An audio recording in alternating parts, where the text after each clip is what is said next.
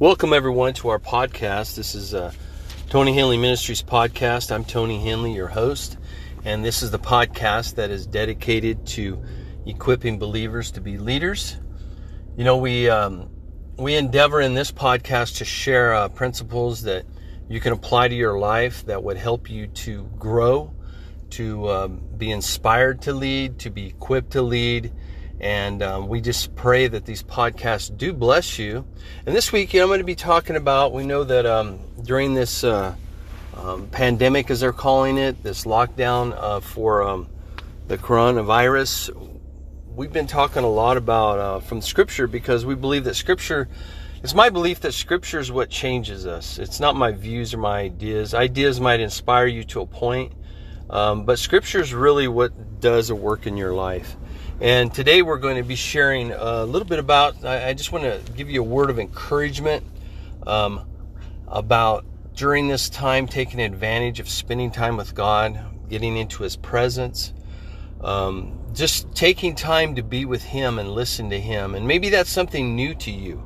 So we're going to share some scriptures with you today. And first we're going to establish the fact that, hey, God wants to hear from you. I know in the book of James it says that if I draw close to God, He draws close to me.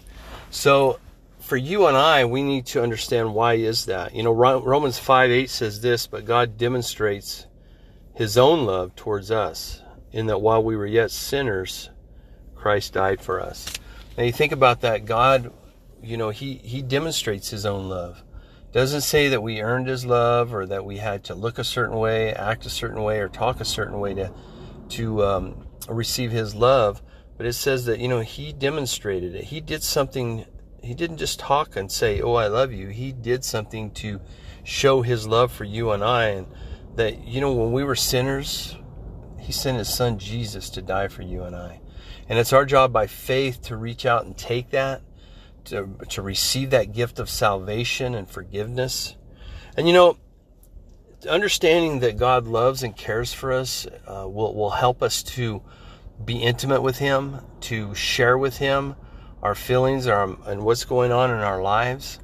A lot of times, you know, the world's view, and even the church's view sometimes, is that God is this angry, mean God that's sitting up there in heaven, and He's just this white-haired old man with a stick ready to hit us on the head every time we mess up. But that's not what I see in Scripture. Now, when we look in the Old Testament, we see God's wrath on man. We know that in the Bible, the New Testament talks about, you know, that those that are His sons, He chastises. That means He corrects. That doesn't mean He beats us. That doesn't mean that He's mean to us or angry.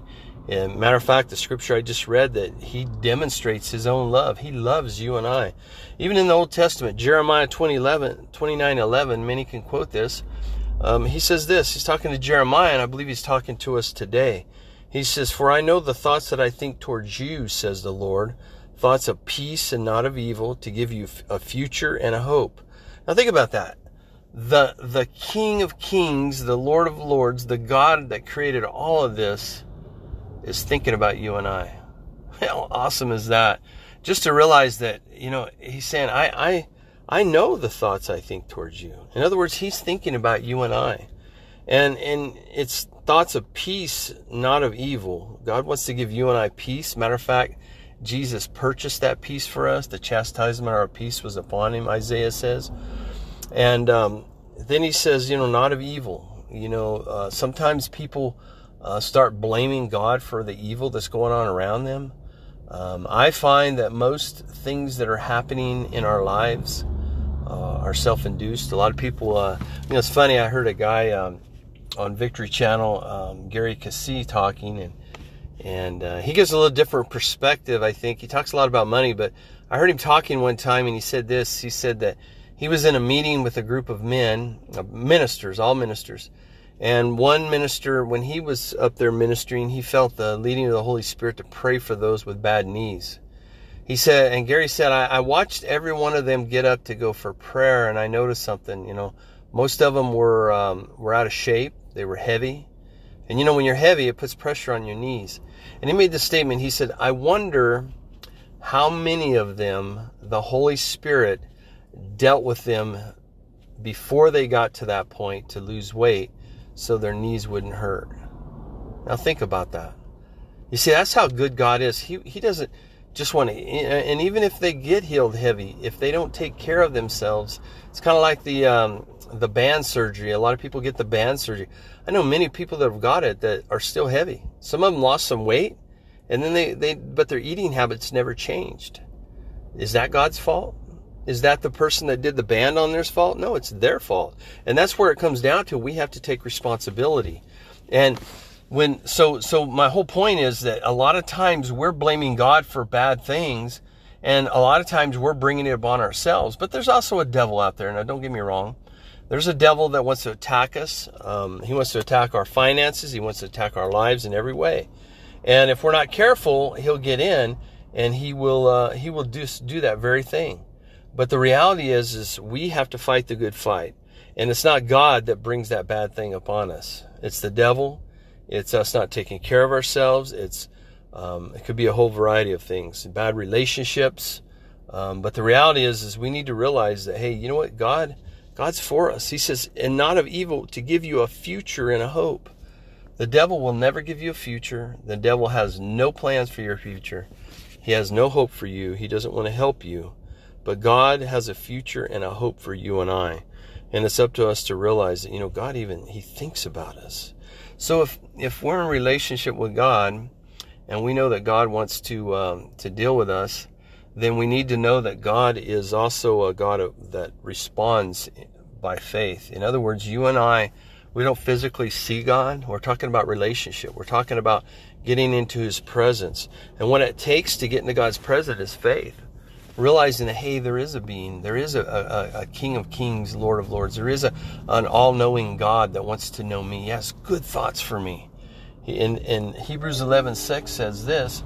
It says that but without faith, it is impossible to please God or please Him. For he who comes to God must believe that He is, and that He is a rewarder of those who diligently seek Him. Now think about that. It says, first of all, that without faith, we can't please Him. And if we come to God, and we're talking about coming to Him and spending time with Him, then we have to believe that He is, and that He is a rewarder of those who diligently seek Him. It doesn't say that He's a chastiser, a mad God. It doesn't say that He's angry. It doesn't say that He wants to hurt us, that He wants to cause damage. No, it says that He's a rewarder. I don't know about you, but when I think of a reward, I think of good things. I think of positive things. I think of things that are going to benefit my life, not hurt me. And so I want to talk about just a few things here. How can you and I get into God's presence? Joshua 1:8, we're going to talk about Joshua 1:8. Joshua, the Lord told him this. He says, "This book of the law shall not depart from thy mouth, but thou shalt meditate on it day and night. And then thou shalt make thy way prosperous and have good success." Now, it's interesting. I've heard people teach on this, and they say, well, God's going to give you success. But the reality is, it says, then you will have good success. In other words, when you spend time in God's presence and meditating on His Word, it gets in you, and then you begin to walk it out. You begin to live it out. And so He says, this book of the law. So you and I, if we're going to spend time with God, we need to know the Word of God, and we need to abide there and meditate on God's Word.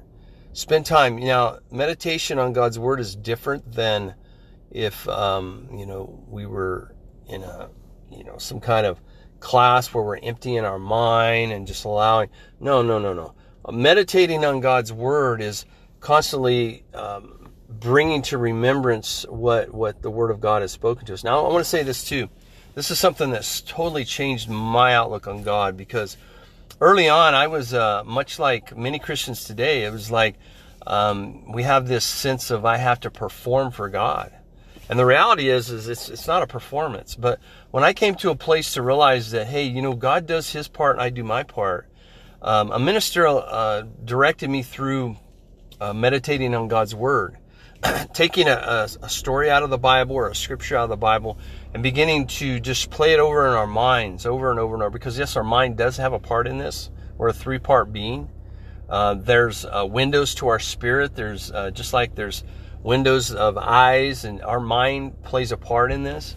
Now, that doesn't mean that it controls our spirit, but it is why does the Bible say that we're to renew our mind? Because our mind needs to be renewed. It plays a big part. And so when we look at this, the way he talked to me was, you take those scriptures, you take that story, and you begin to think about it. You begin to just allow it to roll over in your mind. You get a mental picture of it. And then as you begin to do that, here's what I found, that if there's anything in my life that is not of God, then it causes me to repent at that moment, to confess it, to talk to God about it. Whatever that concern is, whatever that sin is, whatever that weight is. And then I begin to put that scripture up and I begin to listen in my spirit, man. And when I begin to do that, I begin to hear God talk to me. Now I'm going to tell you something. If you do this, just 15 minutes, take 15 minutes. Sometimes, as you grow in it, you can go longer, but just 15 minutes of just listening. You know what I find? I find that God is an affirming God. Just like he spoke to his son 2 times in the New Testament, we hear of him audibly speaking to Jesus. And both times he was saying, "This is my son, whom I'm well pleased." Do you know that's what God wants to say to you? He wants to say, "I'm well pleased. I love you with an everlasting love," as he told Jeremiah. "I know the thoughts I have toward you." And what I found is that God is an affirming God. God is a God that wants to speak kindness. And, just like my little boys, if I just spent all day chastising them and spanking them, and just because they look wrong or act wrong, we correct our kids and we do spank our kids, but we don't. It's more, parenting is more than just spanking a child. It's listening to your child. It's encouraging your child. It's helping them to develop their character and their personality. And that's what God wants to do to you and I. He wants to constantly help us develop into what he wants us to be. So that's number 1, is abide and meditate in God's word. Number 2 is gratitude. And this is a big one. We hear this all over the place now. There's gratitude journals. A lot of times what I do in the morning when I wake up, before I get out of bed, I like to lay there for a few minutes after my remote goes off. And as I'm laying there for a few minutes, I'm just thinking about everything that I'm grateful for. I'm grateful that I have a home. I'm grateful I have a wife and 2 kids. I'm grateful that I'm still working. I'm grateful for all the things that God has supplied for me. Psalms 34 says, David said this, he said, "I will bless the Lord at all times. His praise shall continually be in my mouth." Gratitude is thankfulness. And sometimes it's being thankful for other people too. But when we want to get in God's presence, we want to abide there.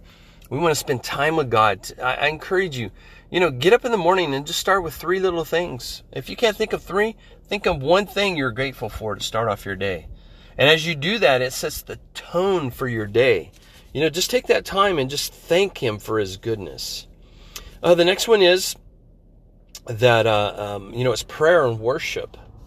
Philippians 4:6 says, "Be careful," or "Don't be anxious for anything, but in all things through prayer, supplication, with thanksgiving, let your requests be made known to God." And then the next scripture in verse 7, it says, "And the peace of God will keep your hearts and minds through Christ Jesus." Now listen to me. Some of you are dealing with troubled minds. Some of you are allowing anxiety to come in, and you're anxious and you're worried about what's next. I want to tell you something. Go to God in prayer. That means go to him and talk to him. Spend time with him. Tell him all your concerns. Let him know. The Bible says we have not because we ask not. Sometimes we got to knock. Sometimes we got to ask. But you know what the reality is we got to spend time with God. And as you begin to share that, it says that, and here's what I believe. I believe that as we share that, and then we begin to thank God for that. God, I thank you that my son is serving you. I thank you that he's delivered from drugs. I thank you, Lord, that my daughter is walking with you. I thank you, God, that my job is prospering. I thank you, Lord, that my home is full of peace. I thank you, Lord. And you begin to thank God for what you've asked for. And then there's a peace that passeth understanding. And all I can say is when you get to that place, it's something that just invades your spirit, man. And it helps you to walk through that thing and know that God is working for you. John 4, verses 23 through 24, Jesus said this. He was talking to a lady one day. He said, "But the hour is coming, and now is, when the true worshipers will worship the Father in spirit and truth. For the Father is seeking such to worship him. God is spirit, and those who worship him must worship in spirit and truth. You know, he was talking about a time coming when we will begin to worship him with spirit and truth. I believe we're there. We need to worship him. We need to praise him. We need to spend time in his presence. And let me tell you, this is how I start out my prayer time, is by worshiping him. I just begin to thank him. Lord, I thank you for your goodness. Father, I praise you. I worship you. Hallelujah. Lord, you're worthy of all the glory, all the praise. Father, I exalt you. The Bible says that he inhabits the praises of his people.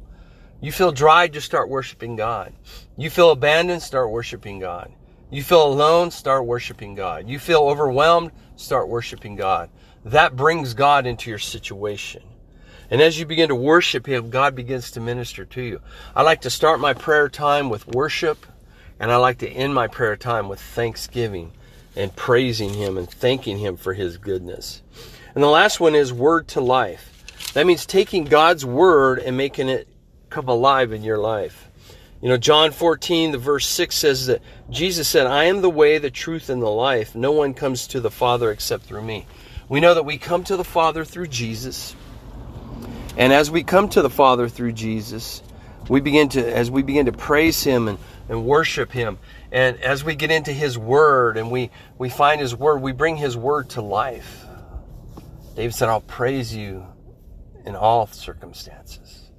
You know, that's taking God's word and saying, I too, like David, Lord, am going to praise you in the midst of all circumstances. I too, and you know what I find? This is so interesting. When my kids are a little maybe fussy, or maybe they're whining, they're having problems. Now, don't get me wrong, we correct our children, but when I begin to praise God in the midst of that, things begin to change. I shared this on a podcast a couple weeks ago.